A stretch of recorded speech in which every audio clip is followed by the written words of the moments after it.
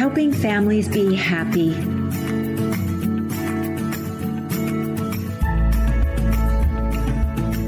Welcome to the Helping Families Be Happy podcast, where we explore the often messy world of family love and relationships. I am your host, Dr. Carla Marie Manley, a practicing clinical psychologist, wellness advocate, and author based in Sonoma County, California. I've teamed up with Familius Publishing to bring you nourishing real-life information about love, family, relationships, and life. Welcome to the Helping Families Be Happy podcast, where we explore the often messy world of family, love, and relationships. I am your host for this podcast, Dr. Carla Marie Manley, a practicing clinical psychologist, wellness advocate, and author based in Sonoma County, California. I've teamed up with Familius Publishing to bring you nourishing real-life information about love, family, relationships, and life. And now I am absolutely positively thrilled to introduce today's guest, Dr. Modir and Jeff Cashew, who will be talking with us about their most wonderful book, The Proudest Color. Dr. Modir and Jeff, welcome to the podcast. Hi, Dr. Manley. Thank you so much for having us. Thank you. It was a pleasure. Thank you. So, starting in whatever order you like, please tell the listeners and me a little bit more about what makes you you. It's a great question. So my name is Sheila Modir. I am a pediatric psychologist at a local children's hospital. I graduated with my degree in both social work and my PhD in clinical counseling and school psychology. And I've specialized in trauma and understanding racial discrimination across different communities of color, and also did some research on how we transmit or communicate race and racism toward children. So that's a little bit about my research background. My goodness, that is such a beautiful background and a poignant background. I cannot wait to hear more. My goodness, so thank you. Jeff, a little bit about you. Sure. I'm Jeff Cashew. I'm a licensed marriage and family therapist here in California. I've worked with people of all ages and backgrounds, plenty with families and children, and have just been really excited to foster healthy child development through the entire family system. So partnering with Familius on this was a great opportunity. I now work for a mental health tech startup that provides psychiatry and therapy and case management services to people around the country. Excellent. Thank you. I have just a clarification question. So, Dr. Modir, you are also in Southern California. Is that right? Yes. So Jeff and I are actually happily married. We live together in Southern California. Yes. I didn't know that. Lovely. So we have a married couple with us today. This actually adds another lovely layer to the podcast. Thank you for sharing that with me. Yeah. So let's dive into, I know we're going to go off on different tangents, and I'm really excited to see where this takes us, this journey into discrimination and how to create a better environment for our children, but also for the adults who are modeling for the children. So tell me about The Proudest Color and how I have a copy in front of me, and it is gorgeous. It is mesmerizing. Oh, listeners, I wish you could see it. The beautiful young woman on the front cover with her kitty next to her, and then throughout the pages just bring the beauty of color and different colors of skin and ways of being to vibrant life before your very eyes. It's gorgeous. So please dive into this with me. Thank you so much for that description of the book. I'm so glad that you enjoyed it. We enjoyed writing this book, honestly. It's a story about a young girl who really sees and feels in color. We wanted to have an element of emotion identification in the book because emotion literacy is such a big component building resilience in children. So we incorporated color and vividness into her life, and the color that she feels the most proud of is the color brown, which is also the color of her skin tone. And so she, recognizes that it's the first color that people see when they see her, and she loves her skin color, and her mom really instills that cultural pride in her.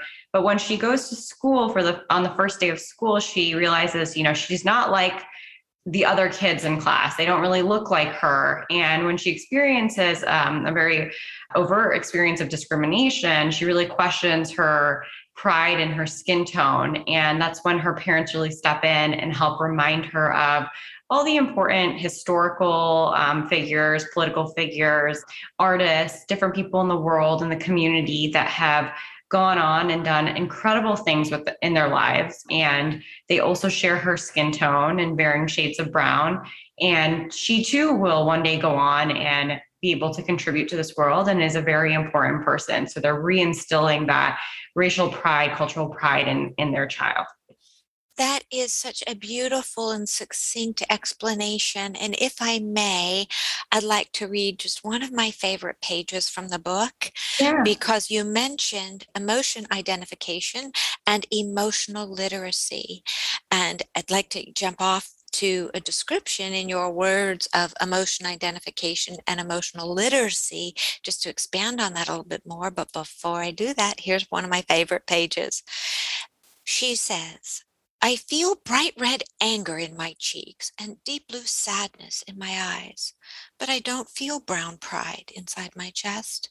In that moment, I wish I wasn't brown on the outside.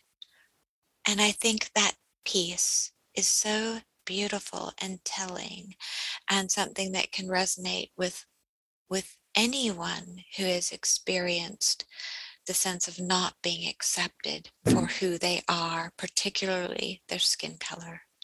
What's your take on that particular piece and how it relates to emotion identification and emotional literacy? Yeah, it was a difficult part of the book to write, to be able to confront that experience head on in a children's book was a sensitive experience. We recognize that the world isn't quite where we would like it to be with how it is accepting and celebrating of people of different backgrounds and skin tones and such. So we wanted to write a really authentic and honest book. And, based on our experiences, especially Sheila's growing up as one of the only children of color in her community in Illinois, we were able to feel comfortable that these are experiences we had. These were things that we saw in the literature as well, and we wanted to tie it to color and physical sensations for children, because we know children of young ages don't really have to use the term you use, emotional literacy for describing what they're feeling or having a healthy outlet for it. So by sort of seeding this language to parents and children, they can start to create that language around these experiences and describe it. And then once you can name it, then you can start to heal it. Absolutely. Once you can name it, you can start to heal it. That reminds me of the saying that says you cannot heal that which you cannot feel. Oh, I love that. I like that. Yes. Yeah. And so if I'm hearing you right, for you, the emotional identification or emotion identification is being able to say, I feel, as she did on that page, I feel angry, right? I feel sad.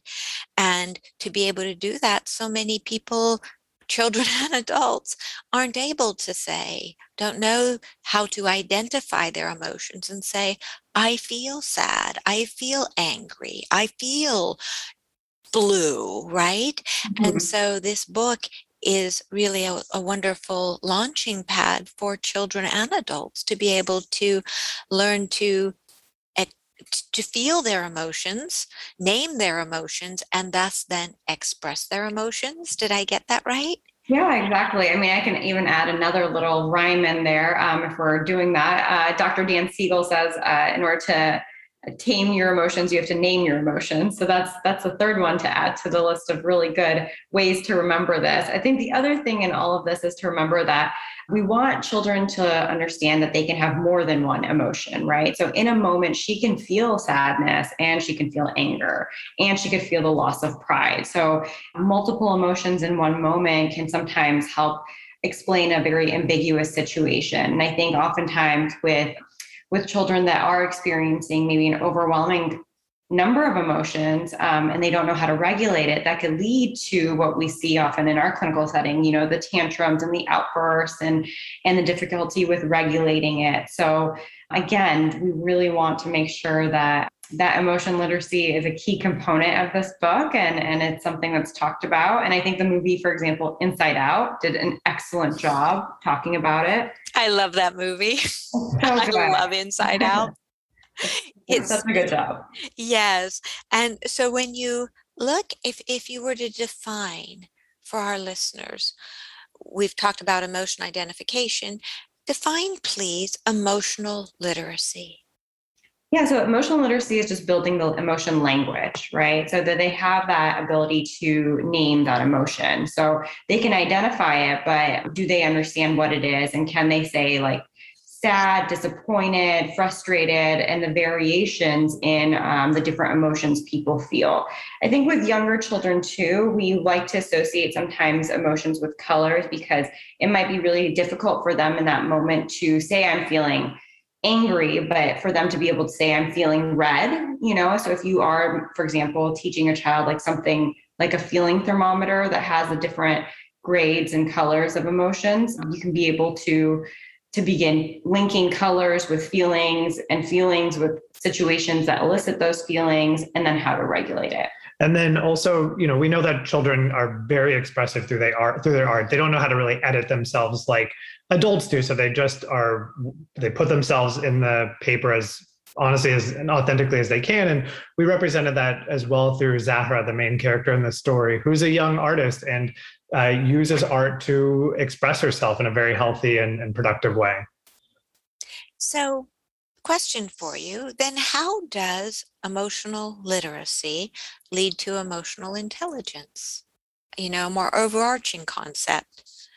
Yeah, so the book actually, I think, encompasses that in and of itself. So where Zahra learns to, or has the emotional literacy to describe how she's feeling and has multiple avenues to describe it and express it, it's then the next piece of, and then what? And that's where we incorporated yes, I'm feeling this way, and here's what we're going to do about it. And some of it is through the written word on the page, others through the illustrations that Monica beautifully did by incorporating elements of how she would heal different parts of her emotions, whether through her sidekick, her cat, or with Pierre at school, the one who discriminated against her.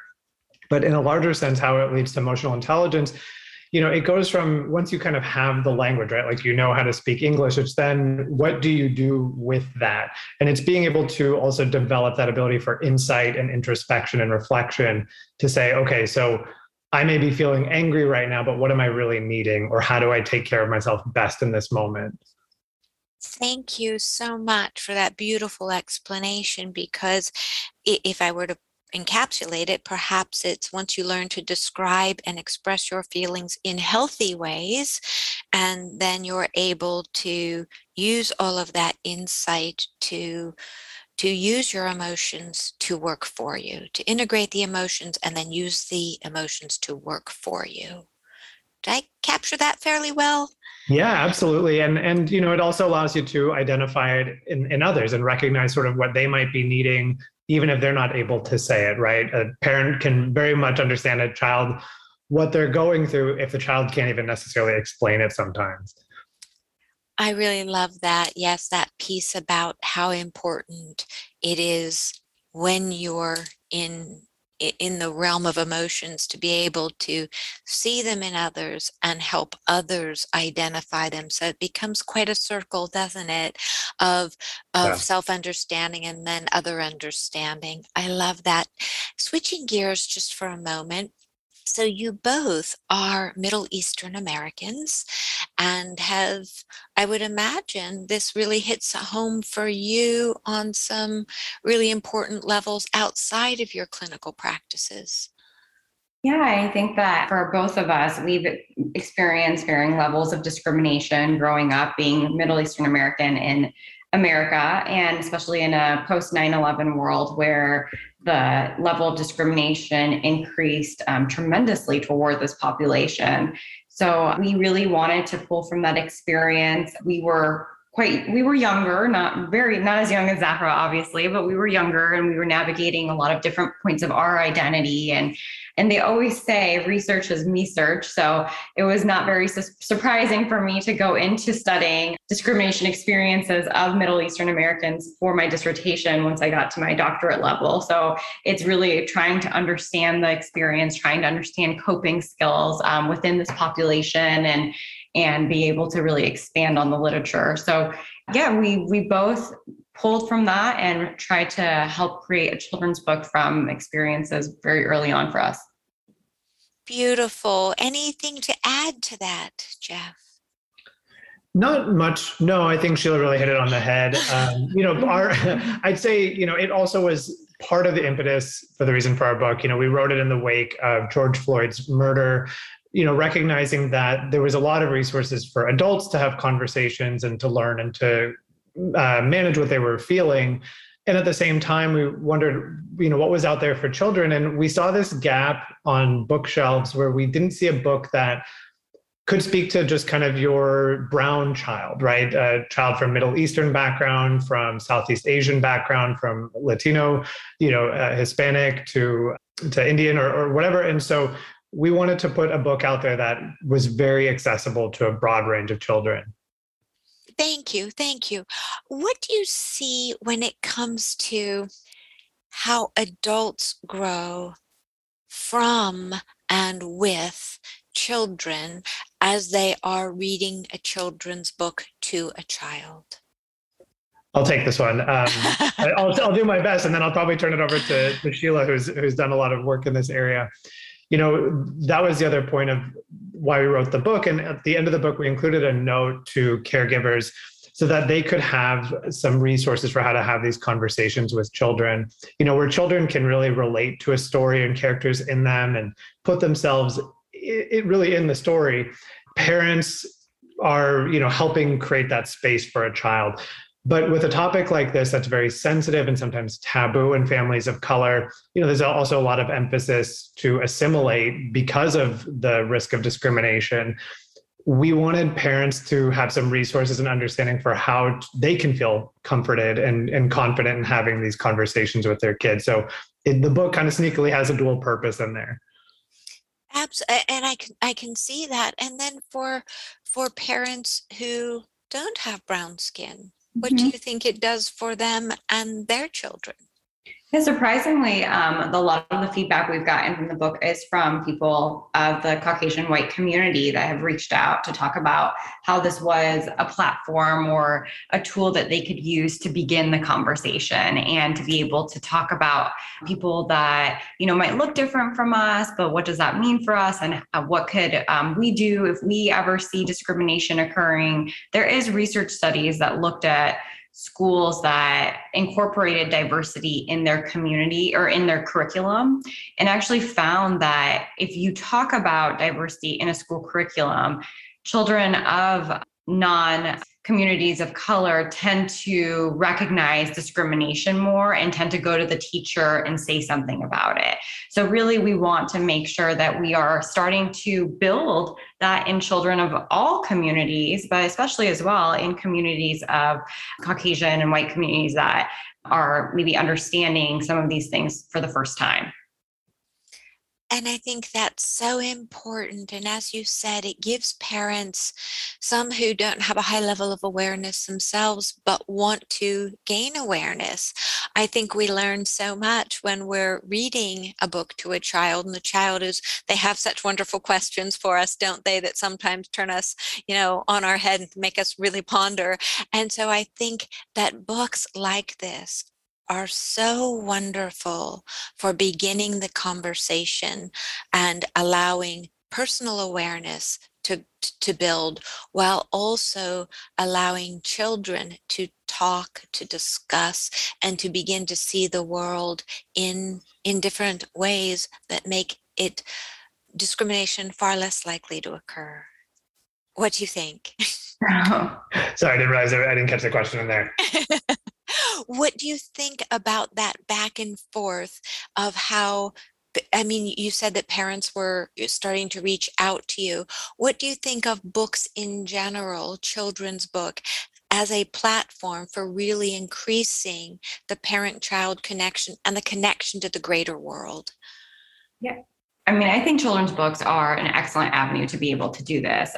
There are clinical studies even looking at that because it's a communication tool. So whatever the message is that you are trying to pick out for your child or help your child learn, children can readily relate to the character of the book, and you can utilize tools like open-ended questions to help elicit perspective taking and help build understanding in the child. And if, I have developed Instagram specifically on identifying books with mental health themes to it, called Dr. Sheila's Bookshelf, because I realized that when there's so many parents that are interested in different books, and there's books that I use in my clinic to communicate with my patients that could also be used in the home. And there's themes of, how to manage anger, how to build resilience, how to be empathic. These are such big concepts. And sometimes we're like, these are adult concepts, but people have done such a beautiful job writing them from a child perspective and making it developmentally appropriate. So I do find books to be this magical tool in communicating messages. Yeah. And we find that, when parents see that there's a children's book on a topic that they may not have been comfortable talking about with the child, all of a sudden it makes it okay. It makes the parent recognize, like, oh, if this is in child-friendly format, then we could actually have that conversation and then grow together through it. I will say though, not to say that Jeff and I weren't nervous about writing a book like this. There definitely was a lot of thought and anxiety of like, what could this mean? And here we're having a children's book that's really upfront talking about an experience of discrimination. But really as clinicians, we were like, this is the reality that we are in. This is the reality that many children of color are facing. And who better to write this than two therapists who have done a lot of education and work on understanding early childhood. Absolutely. You have it in the education, in your personal background, in your clinical experience that really allows you to give the type of life and depth to a book. And to call it a children's book, right? It is definitely a children's book, but I also see it as a really wonderful learning tool for adults. And I love how you called children's books, in essence, a magical tool of connection. Mm-hmm. And absolutely connection and exploration and taking both comfortable and uncomfortable subjects, deeper. And so I just love it. Thank you so much for sharing all of this with us. It's such a joy.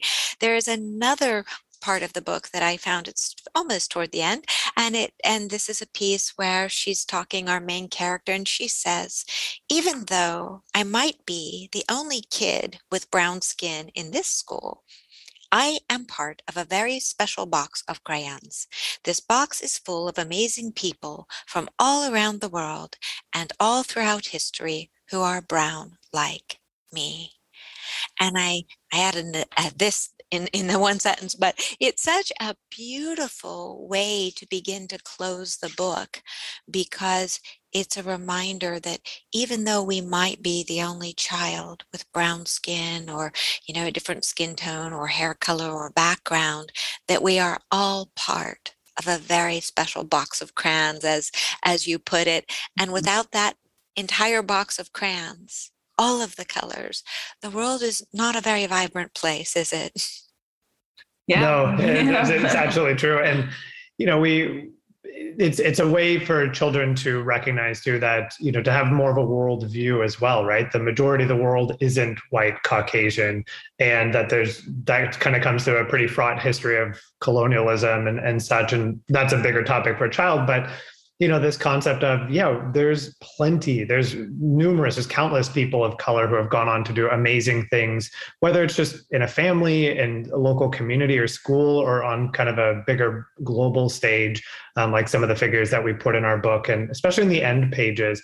And we worked with Monica to include in the end pages additional, sometimes lesser known global figures in the kind of artistic style of Zahra, that was intentionally there to act as a jumping off point for kids and parents to go, oh, who is this person? I don't know anything about that. And then to learn more about that person, further developing that sense of cultural pride and racial pride, and recognizing that, okay, so who's next? Who did they interact with, and what else has gone on in the world?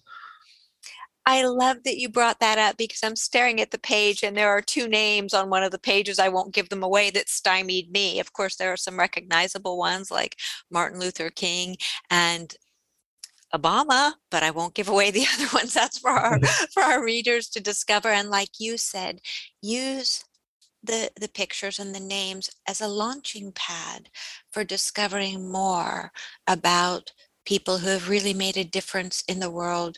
Some despite their color, right, where they were really held back, and used their color and their differences to make a substantial difference in the world, so that their lives are remembered today in books like this.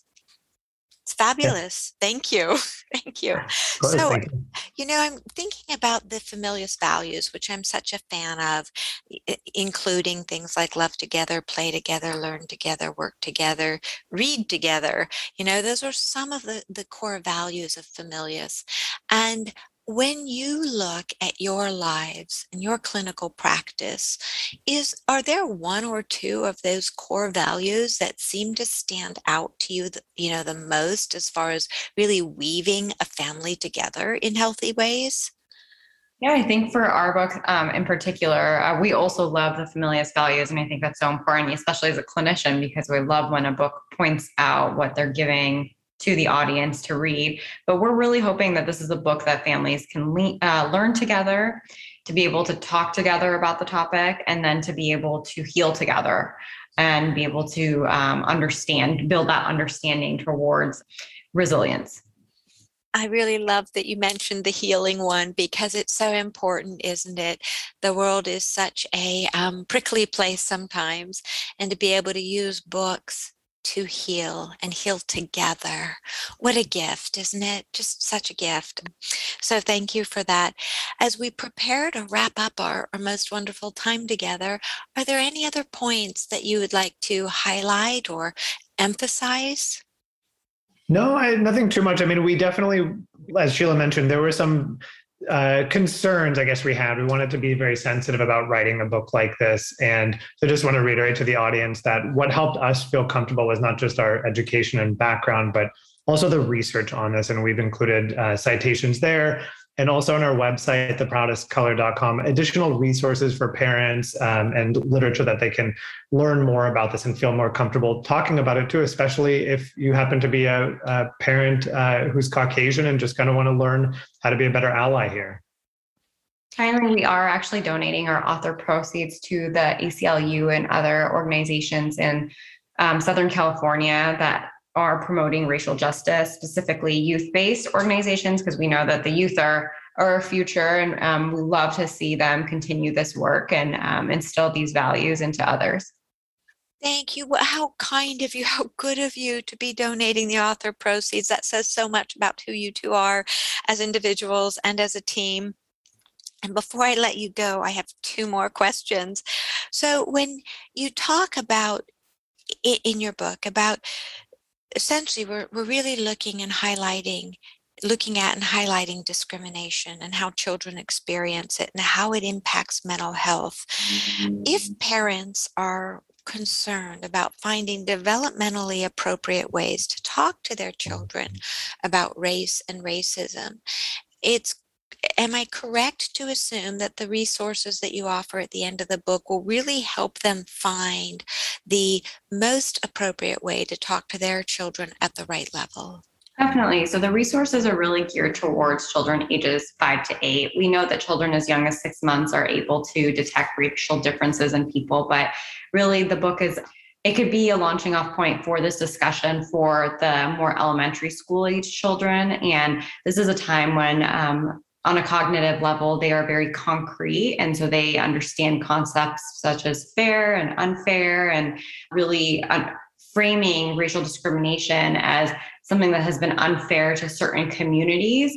And these are the civil rights heroes, and these are the people that have paved the way forward towards equality. Is it really a more developmentally appropriate way for a child to be able to understand it? And we're hoping that that's what the book is conveying. Oh, beautiful, beautiful. And I think that that's so important just to emphasize for our listeners that if you're concerned that, I'm not really sure how to broach this with my child who's of this certain age, that the resources will help guide you so that you don't feel like a fish out of water. And one more question. When you look at the phenomenal work you're doing, and a key piece of that is helping children build resilience. When, discrimination is at work, having resilience is so key. What are one or two important takeaways for parents who say, I want to help instill more resilience in my child? What might you offer? Yeah. So as a parent, it's incredibly important to make sure that you're creating a space for your child to experience emotion, to be able to identify their emotions. And that means as a parent, having that skill in yourself. It doesn't mean you have to be, everything has to be happy or anxiety free all the time, but developing that internal awareness and resources as a parent is crucial, because your child is going to be borrowing that from you while they're developing it. And so checking in with yourself, recognizing what do you need? If you don't have this conversation today, that's okay. You can take your time and make sure that you feel a little bit more prepared for it. Also recognizing it's not a one and done conversation. If you don't get it right or your child doesn't feel entirely better right away, that's not a failure by any means. It's a normal, natural process. Similar to how we approach grief, as long as it's not hurting someone else or hurting you, it's okay if it takes a little bit of time. It's actually probably better that it does take time, especially for children who are connecting dots and take what they learn maybe in a book or in one setting and then extrapolate it out to other situations in their lives. So important. Thank you. So I really love, just to recap, that is for the parent to make space for the self and then for the child to experience, identify emotions, and that really builds resilience. And then realizing that building resilience and looking at important issues like discrimination is a process. It's not, let's sit down and read the book and now we're all good. That it's continuing that conversation, those important conversations. Anything else to add to that? That was perfectly said. Yeah. It's because you perfectly stated and I just listened. It was So wonderful. You were excellent at reframing. So truly a clinician. So I love it. Well, thank you. And thank you both. Thank you for this beautiful book. Your work is extraordinary. Monica Mackay is the illustrator, and she did such beautiful work as well. And so I thank you both for sharing your very valuable time with me and with us today. I am so grateful. And as we conclude, please, would you tell us where our listeners can find you? Thank you so much for having us today. Honestly, this has been a wonderful interview and such a great opportunity to be able to delve deeper into the different layers of our book. So we really appreciate you taking the time.